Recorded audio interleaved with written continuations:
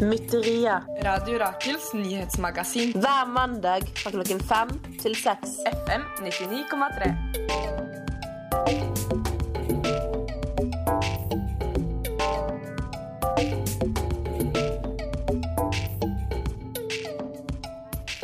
Velkommen til Mytteriet på Radio Rakel FM 99,3. I dag det mandag 29. august, og klokka 5.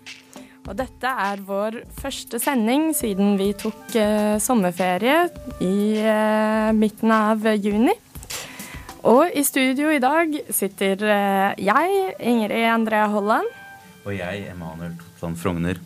Vår kaptein bak spakene Ronja Vara Sannerud, og i dag skal vi bli tatt til Nicaragua. Vi skal høre om somalske flyktninger på norske asylmottak, og vi skal få høre om folkelig motstand mot veiutbygging i Stockholm. Ja, det blir en spennende sending og en pangstart på den nye høsten. Og selvfølgelig så skal vi åpne sendingen med vårt faste nyhetsspalte, som i dag laget av Yngve Solli Heiret.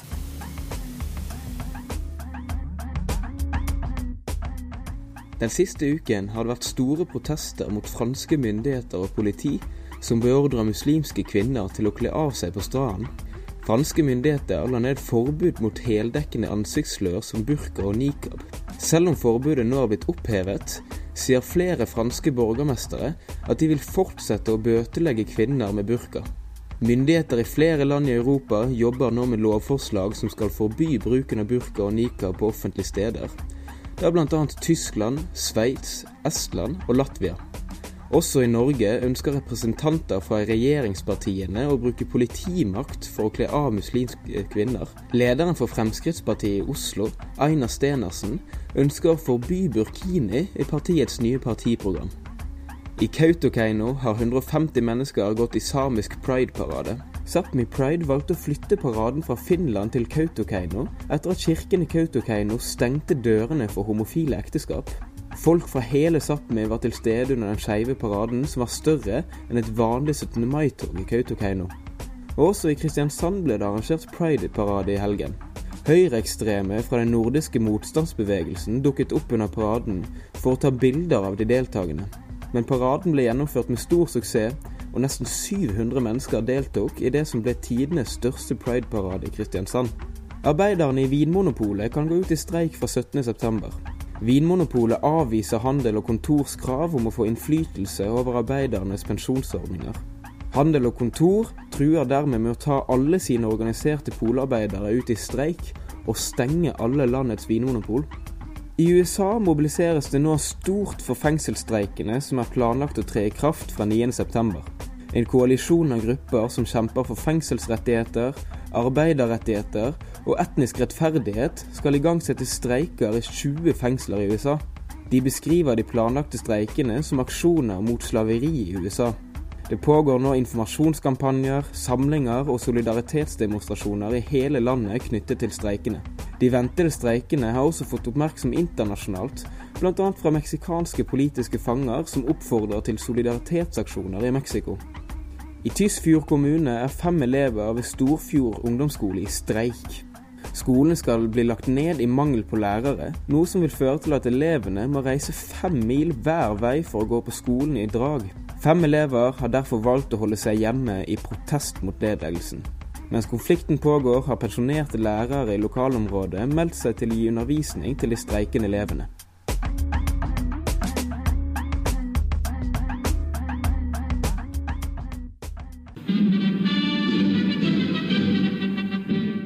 It has been rumored that a new People's Army has been formed. Mytteriet var tilfeldigvis på stedet. Meanwhile, we do urge the population not to panic and to remain calm during the crisis. Please stay tuned to this station for further bulletins. Mytteriet, hver mandag fra 5 til 6 på Radio Rakel FM 99,3.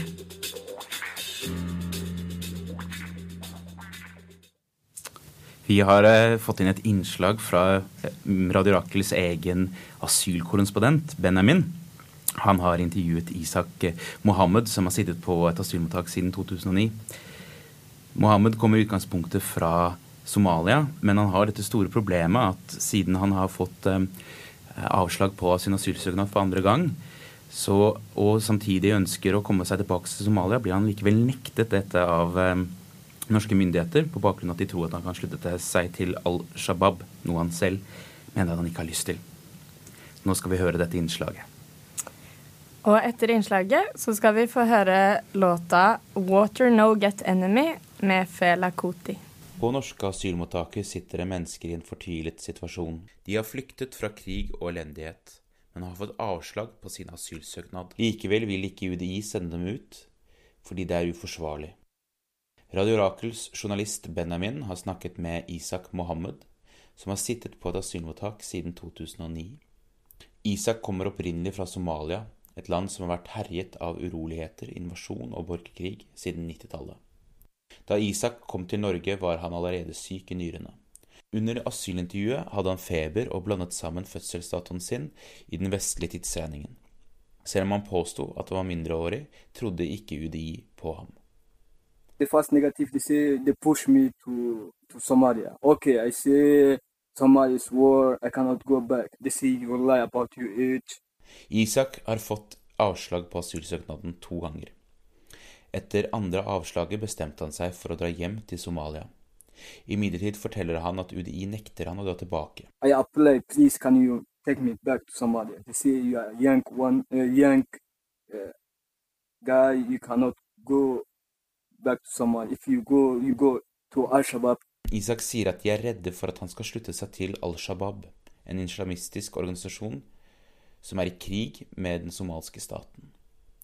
Isak på sin side sier at han ikke har lyst eller tanker om å slutte seg til Al-Shabaab. Han sier at han tror det har å gjøre med at han er ung. Eldre somalere, de som er over 50 år, blir sendt tilbake. Slik er Isak fanget i en verden der han ikke ble trodd, da han sa han var mindreårig, og derfor har han ikke fått opphold i Norge. Men likevel er han for ung til å bli sendt tilbake til Somalia. Noe han heller vil enn å sitte på et asylmottak i Norge. If you are old, UDI give you ticket, everything, you go quickly to Somalia. Isak sier han ikke får ordentlig behandling når han er syk. Han har vært hos legen på grunn av nyrene sine, og har vært i undersøkelse på sykehuset i Molde. Isak forteller at UDI ikke vil la ham gå til legen sin igjen etter undersøkelsen, selv om han stadig har blod i urinen. I have pain, I have sickness of kidney of my back. And I go hospital, and hospital they give me ticket and everything to go the big hospital in Molde. And they make a scan, and they see my sickness. The doctor, he give information to UDI who tell me like this, you don't have anything, any paper, and you don't, it's not allowed to go back to doctor. Du har hørt et radiointervju med Isak Mohammed av Benjamin.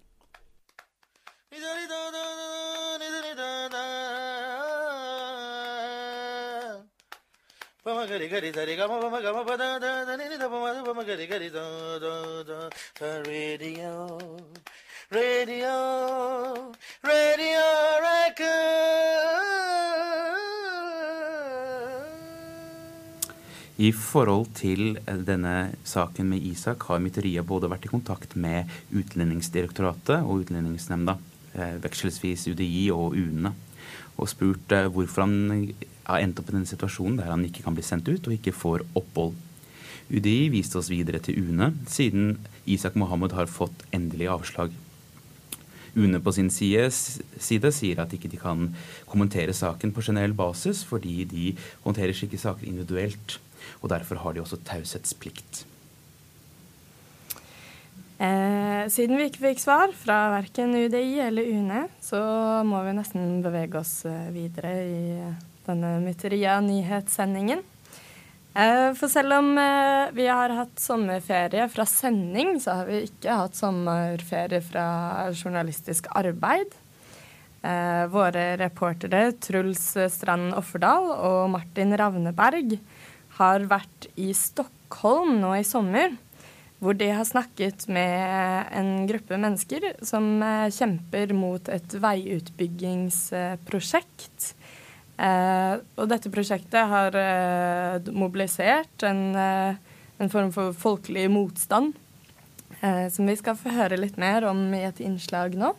I Sveriges hovedstad foregår det i disse dager et massivt byggeprosjekt som heter Förbifart Stockholm. Prosjektet er en enorm utbygging av motorveien E4, og var allerede før oppstart et kontroversielt prosjekt som har møtt motstand både lokalt og nasjonalt. Förbifart Stockholm är nu Sveriges största pågående byggprojekt och nu rullar det för fullt. Blant motstanderne av prosjektet finner man blant annet initiativet Vägs ände, en gruppering som mener hele prosjektet bør skrinlegges. Mytterias journalister Truls Strand Offerdal og Martin Ravneberg tok en prat med en av aktivistene fra Vägs ände tidligere i sommer for å høre mer om motstanden og aksjonsdagen de planla til den 12. august.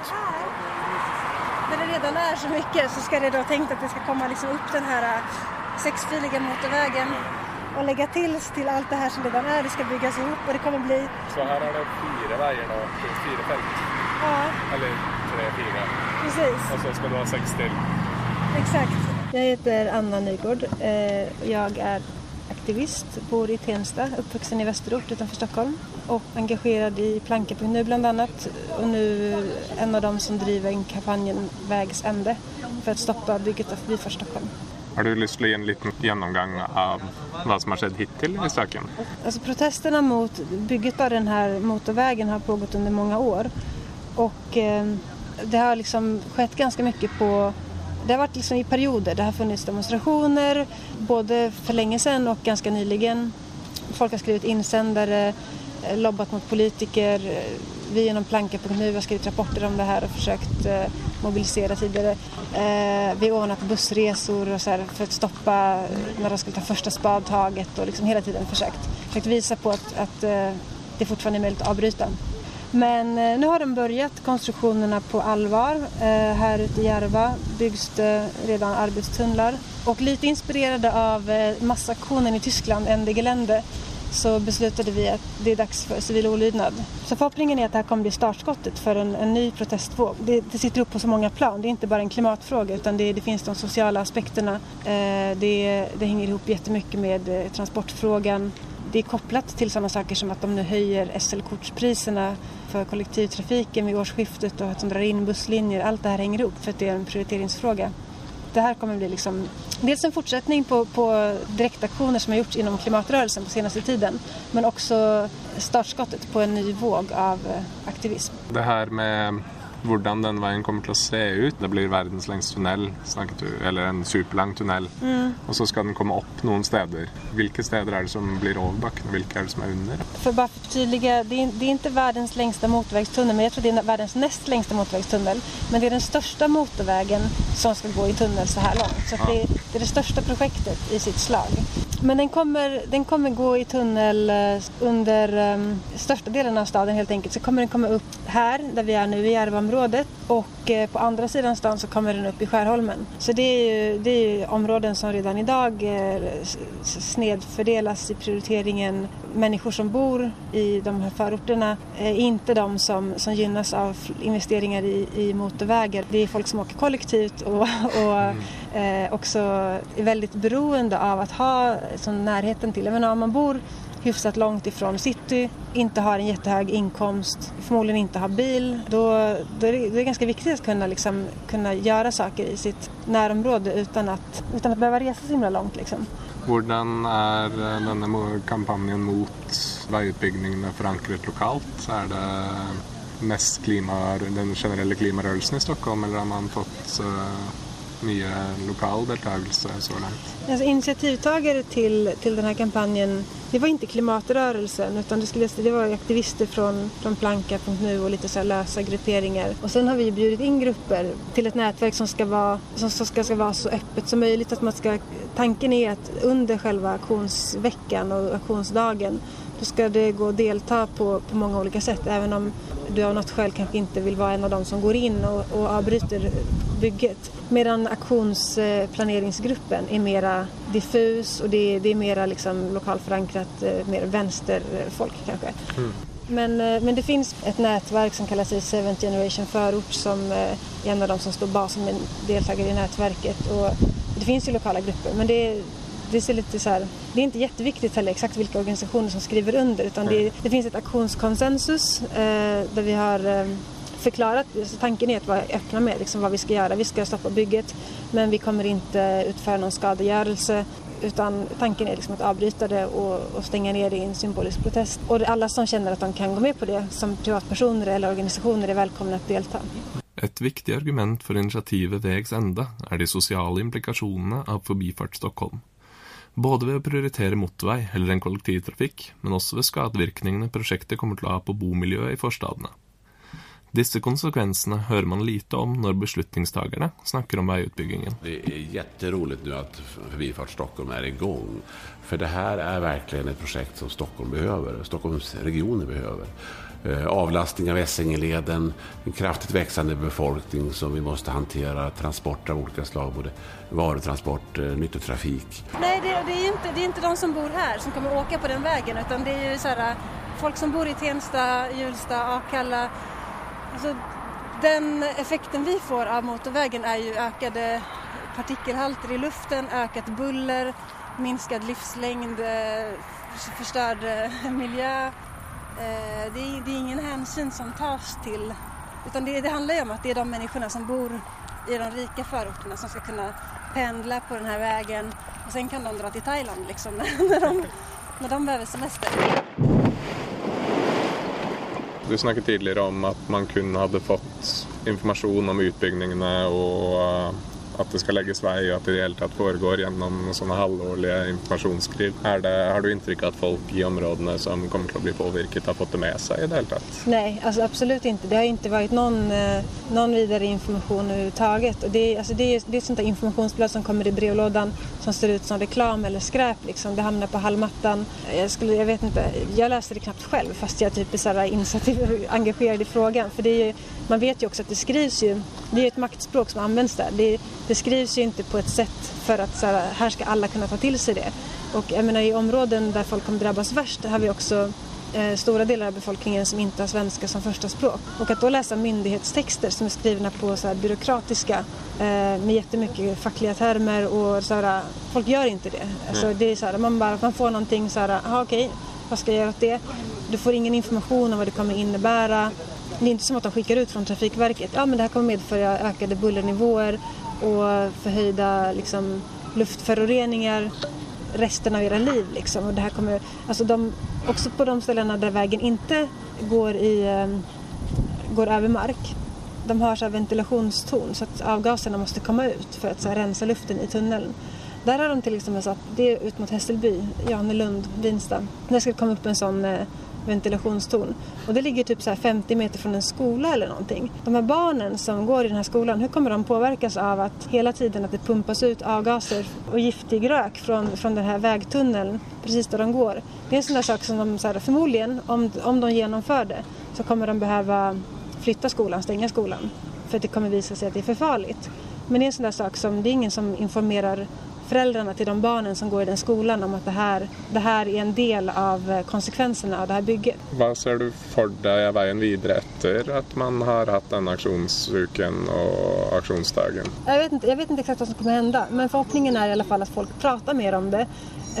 Och att sen kommer det naturligtvis tas initiativ till fler aktioner. Det kommer protesteras mot höjningen av biljettpriserna i kollektivtrafiken och så vidare. Men jag önskar att fler gör den här kopplingen och liksom sätter saker i sitt sammanhang. Att klimatrörelsen får ett större socialt perspektiv och att man förstår liksom hur saker och ting hänger ihop. Så till Järvafältet där idag hölls en demonstration mot Förbifart Stockholm. Demonstranterna vill stoppa det pågående vägbygget som de menar är både miljövidrigt och rasistiskt.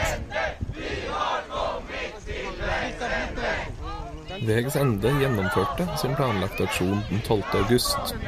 Runt 100 demonstranter ledda av en rad med barnvogner tok seg inn på byggeområdet og sørget for at byggearbeidet måtte stoppes, i det minste midlertidig. På sine nettsider forteller aktivistene at de planlegger flere aksjoner utover høsten. Du har hørt et innslag om motstanden mot utbyggingen av motorveier utenfor Stockholm. Innslaget var laget av Martin Ravneberg og Truls Strand Offerdal for Radio Rakel, din lokale feministradio i Oslo, på FM 99,3. Hvis du sitter igjen med inntrykk av at alt med utbyggingen av Forbifart Stockholm er galt, kan du trøste deg med disse berolige ordene fra Veitrafikkverkets egen informasjonsvideo. I projektet tas det också stor hänsyn till den kringliggande miljön så att djur och natur påverkas så lite som möjligt. Det görs också åtgärder för att förbättra för vissa arter. Intill Akalla-länken byggs till exempel en damm för den skyddade större vattensalamandern.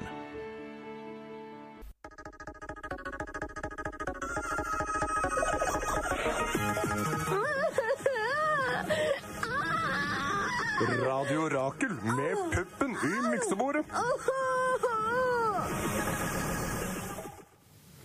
Du hørte Anita Franklin med Say a Little Prayer. Dette programmet Mytteria på verdens mest seigliva feministradio, Radio Rakel FM 99,3. I studio sitter jeg, Emanuel Totland Frogner. Og jeg, Ingrid Andrea Holland. Vi skal videre fra en motstandskamp i Sverige som gikk på utbyggingen av et gigantisk veiprosjekt som man egentlig kan se det samme av her i Oslo med utbyggingen av E18. Det I hvert fall omstridt om hvorvidt vi skal heller prioritere kollektivtrafikk framfor massive veiprosjekter der hvor hovedsakelig tunggods og privatbilister får plass. Ja, vi skal videre, som sagt, til et annet motstandsprosjekt. For vi har fått et innslag fra et kystsamfunn i Nicaragua, der en stor kanal under planlegging til å bygges ut. Og det snakk om en kanal som skal bygges rett gjennom urfolks og afroetterkommeres territorier, og vil mest sannsynlig ha ekstremt store ødeleggende konsekvenser. Og våre hjelpejournalister, Frøya Torvik og Helga Hustveit, som kommer fra Latinamerikagruppenes vårbrigader, de har vært i Bluefields i Nicaragua, og hørt om motstandskampen mot utbyggingen av denne kanalen. Så det skal vi få høre et innslag om nå.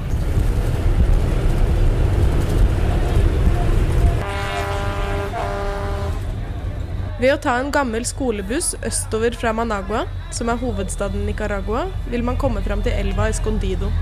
Videre derfra kan man ta en liten båt, eller panga som det heter her, videre i 2 timer. Da vil man komme frem til den karibiske kysten i Nicaragua, nærmere bestemt Bluefields. Byen har navnet sitt fra en engelsk sjørøver som for over 600 år siden brukte bukta som gjemmested. Det fuktig i lufta, og gatene våte. Menneskene snakker kreolsk engelsk. Historien til kystregionen komplisert. Først var det sjørøverne som kom hit på skattejakt. Nå det kapitalistene som prøver å få tak i naturens skatter.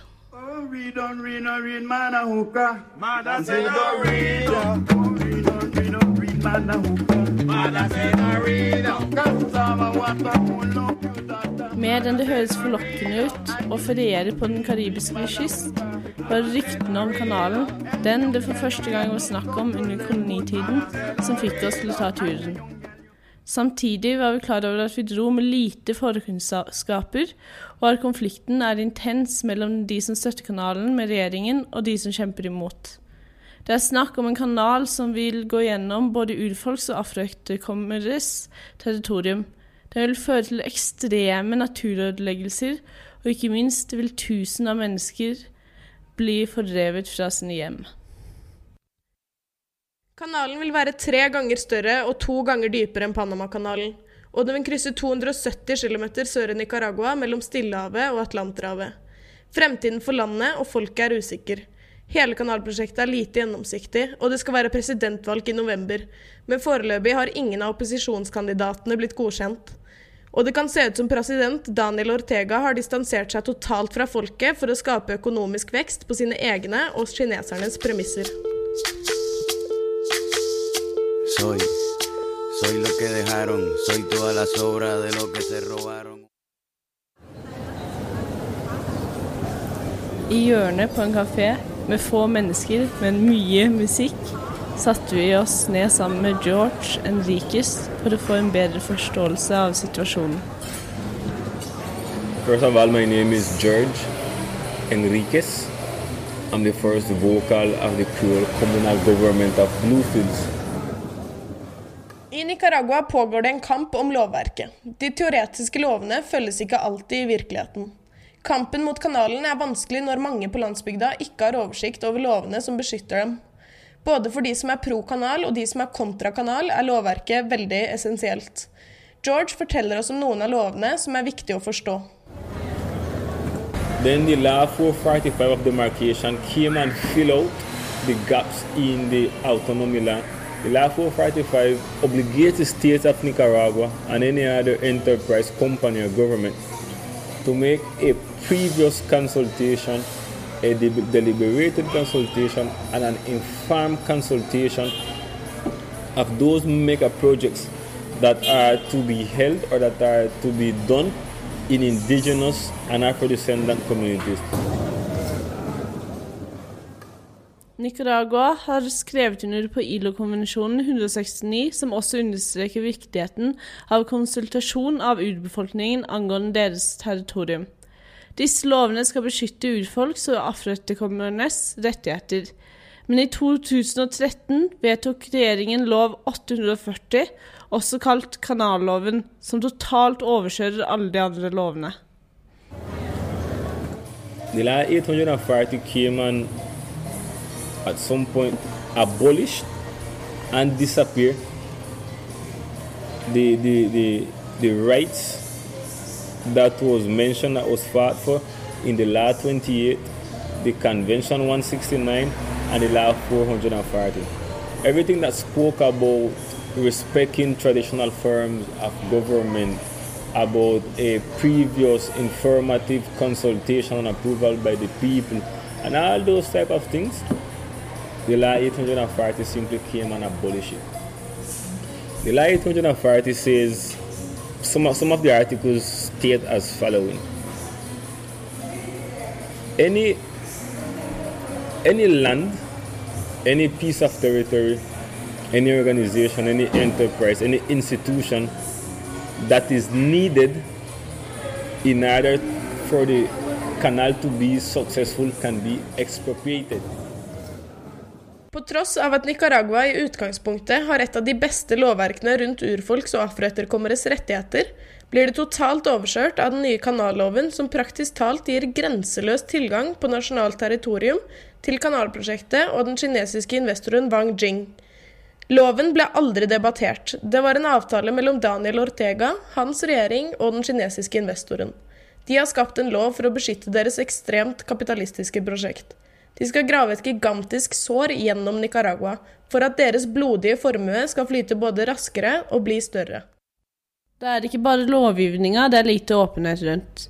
Det finnes ingen informasjon om hvor store miljøkonsekvenser bygningen av kanalen vil ha. Investoren gjennomførte en 6 måneders undersøkelse om miljøkonsekvensene, men den har ikke blitt offentliggjort. An environmental study that was made in 6 months. So the canal is considered the biggest project in moving of dirt worldwide. It's the biggest project in the moving of dirt worldwide. An environmental impact was made in 6 months. What the environmental impact says, we don't know, because it was not given to us. It was given to the government. It was given to the... And you read,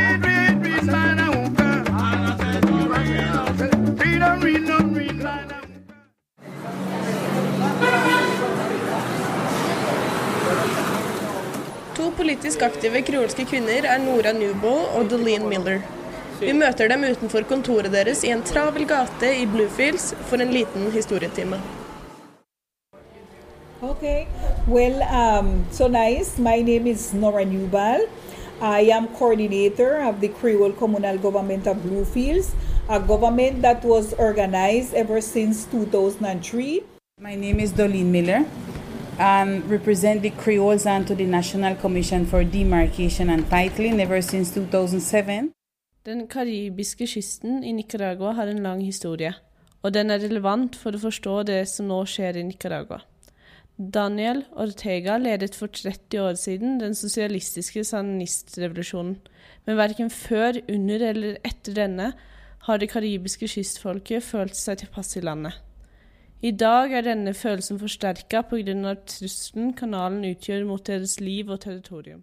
But everything that they have planned to do, any project, they come and impose onto us.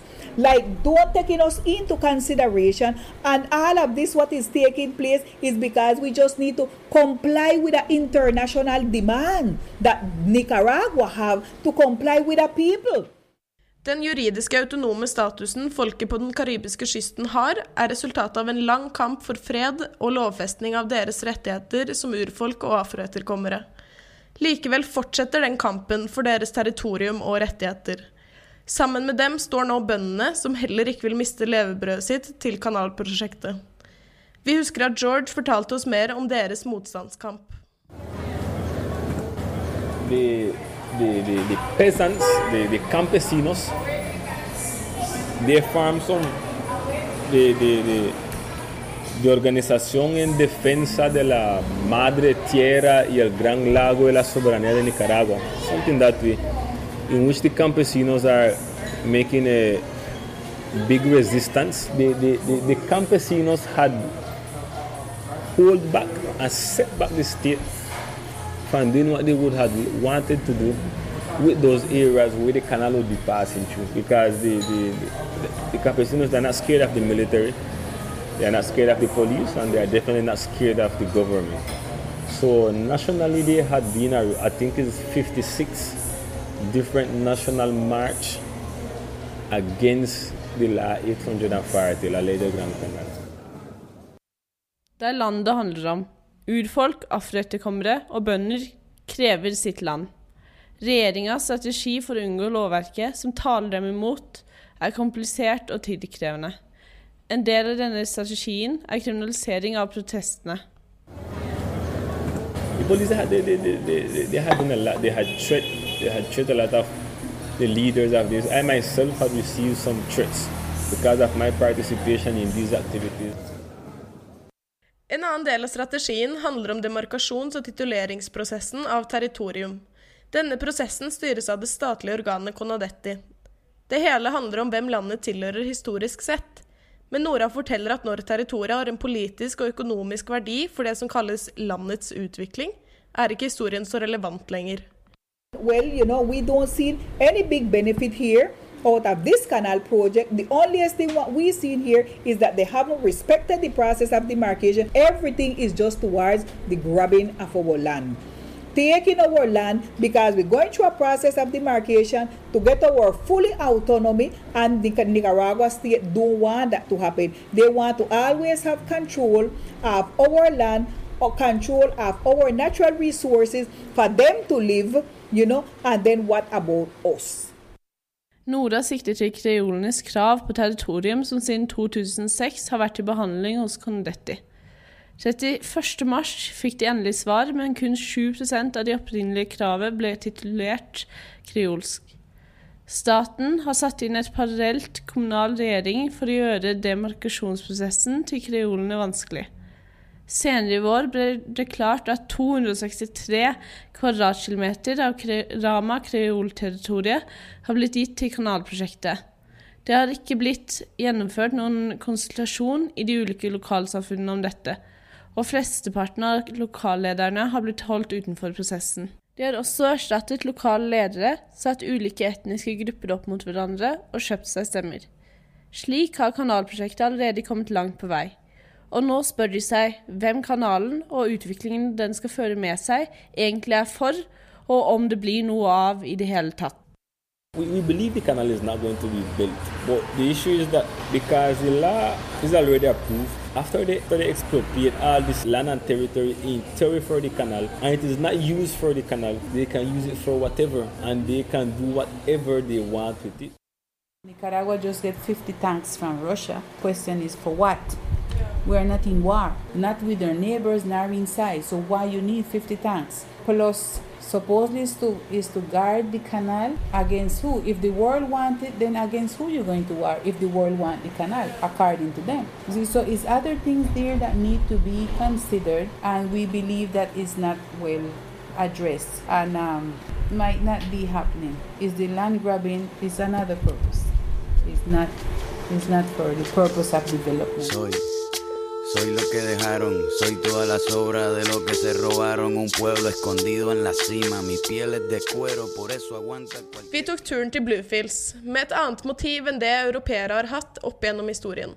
Likevel dro også vi beriket hjemover. Ikke med skatter, men med kunnskap og informasjon. George, Nora og Dolin fortalte oss om kystens fascinerende historie, og hvordan kampen for deres rettigheter og levemåte fortsatt aktuell. Vi har sett hvor komplisert hele kanalprosjektet og sitter igjen med utrolig mange tanker.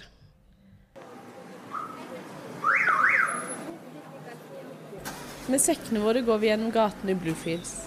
Vi går forbi lokale fiskere som selger fisken fra den rike lagunen ved Bluefields. Fiskere som kommer til å miste jobben sin om fisken forsvinner. Kanalen viser hvor langt kapitalismen villig til å gå for å skape profitt. Kapitalen og makteliten villig til å overkjøre mennesker, natur og liv for fordel for det de kaller utvikling, og vi kaller profitt.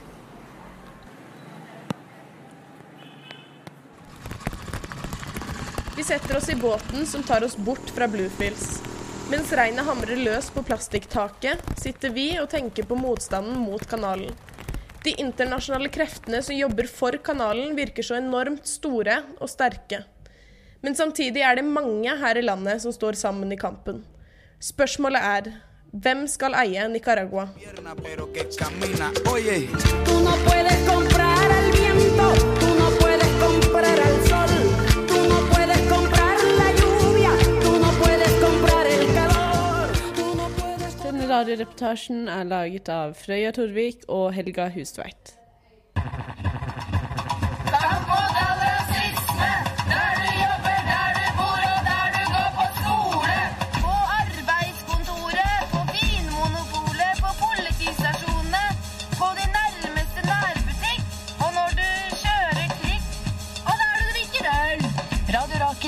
Aldri. Du hører på Mytteria på Radio Rakel, og det var Talking About Revolution av Tracy Chapman. I dag så har vi hørt et innslag om somalske flyktninger som ikke kan bli I Norge og ikke kan sendes hjem. Vi har også hørt et innslag om folkelig motstand mot veiutbygging I Sveriges hovedstad, Stockholm.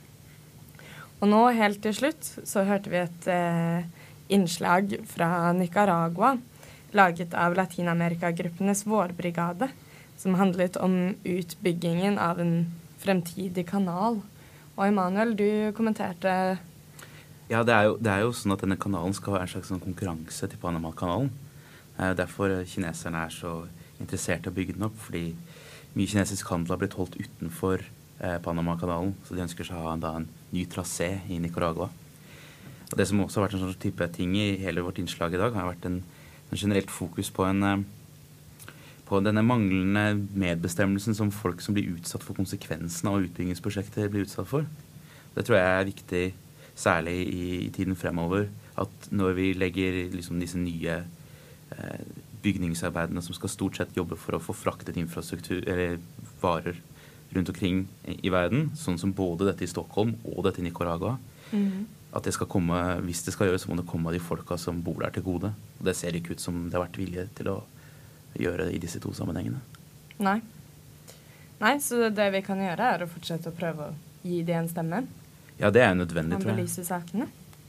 Det må man nok gjøre. Hvis ikke så tror jeg nok dette kan på lang sikt bli svært trist. Svært trist. Men vårt program begynner å gå mot veis ende.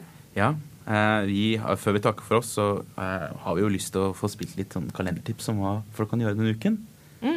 Det ligger på platen. Vi har jo sittet i studio. Ja. Jeg er Emanuel Totan Frogner. Og jeg er Ingrid Holland.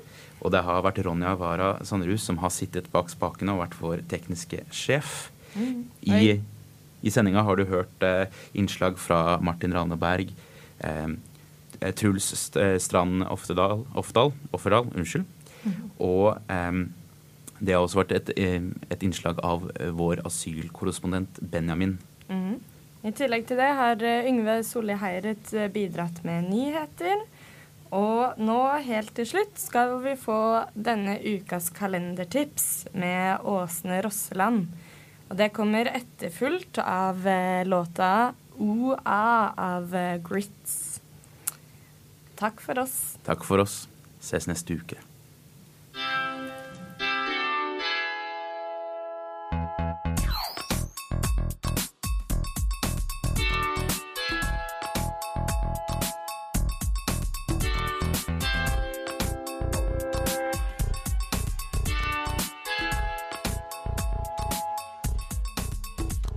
Kalendertips. Mytterias tips med hva du kan gjøre denne uken. Tirsdag 30. august, altså i morgen, arrangerer Tankesmien Agenda en debatt på Kulturhuset om hvordan kommuniserer populistene.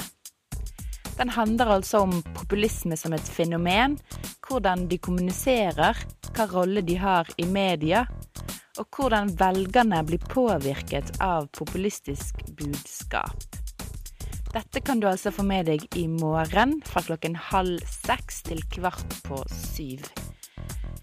På onsdag 31. august arrangerer Velferdsetaten en markering som heter Oslo markerer verdens overdosedag. Dette skjer på Eidsvolls plass utenfor Stortinget fra 5 til 7. Dette er altså en markering for å minnes de som har dødd av overdose, og for å skape bevissthet om at overdoser kan forebygges. Det vil være musikalske innslag og appell av Pro-LAR, barn av rusmisbrukere, og det vil også være demonstrasjon og informasjon om overdoseforebyggende tiltak. Dette skjer altså utenfor Stortinget på onsdag fra 5 til 7. På lørdag arrangerer Litteraturhuset et lørdagsforedrag om Syria for Dummies.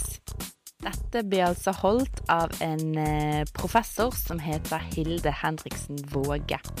Så hvis du kan lite om Syria, bør du sjekke dette ut. Det er altså på lørdag 3 til 4. Senere på kvelden på lørdag er det gratis utekino på Skausplass, hvor det vises filmen Sonita. Dette er arrangert av Film fra Sør, starter 9 og varer til 10 på 11.